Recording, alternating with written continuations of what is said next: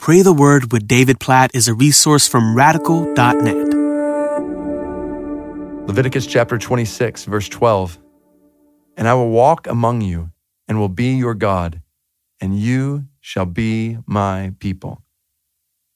We're getting near the end of this book where we see all of these laws and statutes and commands that God gives his people, but don't miss the point of them.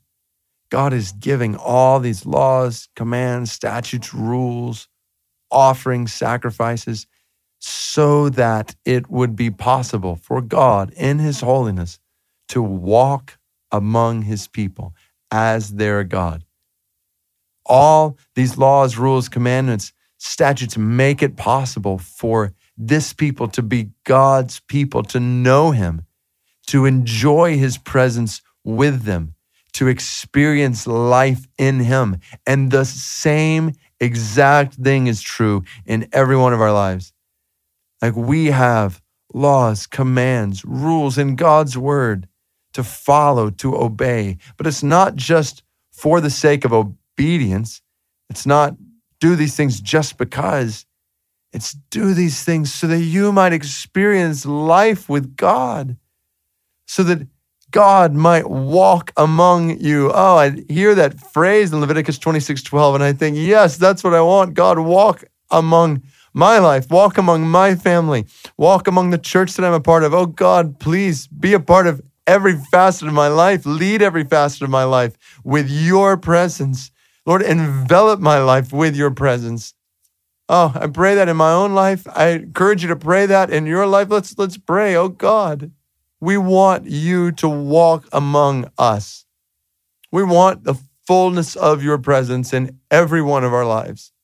God, I want the fullness of your presence in my life, in my family, in the church I'm a part of, and everything I do. God, I pray for that for everybody's listening to this right now, God, that they would experience the joy of communion with you, of walking with you. God, that's what we want. This is life. Life is found in you. We want to experience life in you. So help us, we pray, to obey your commands today. Help us to walk in your statutes and in the process walk with you.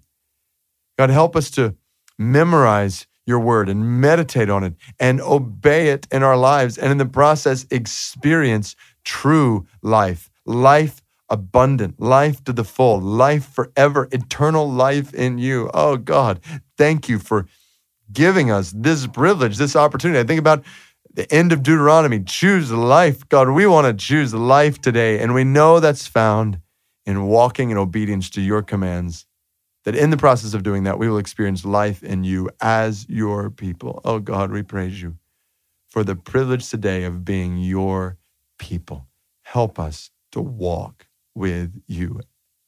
Help us to obey you as you walk with us, among us as our God.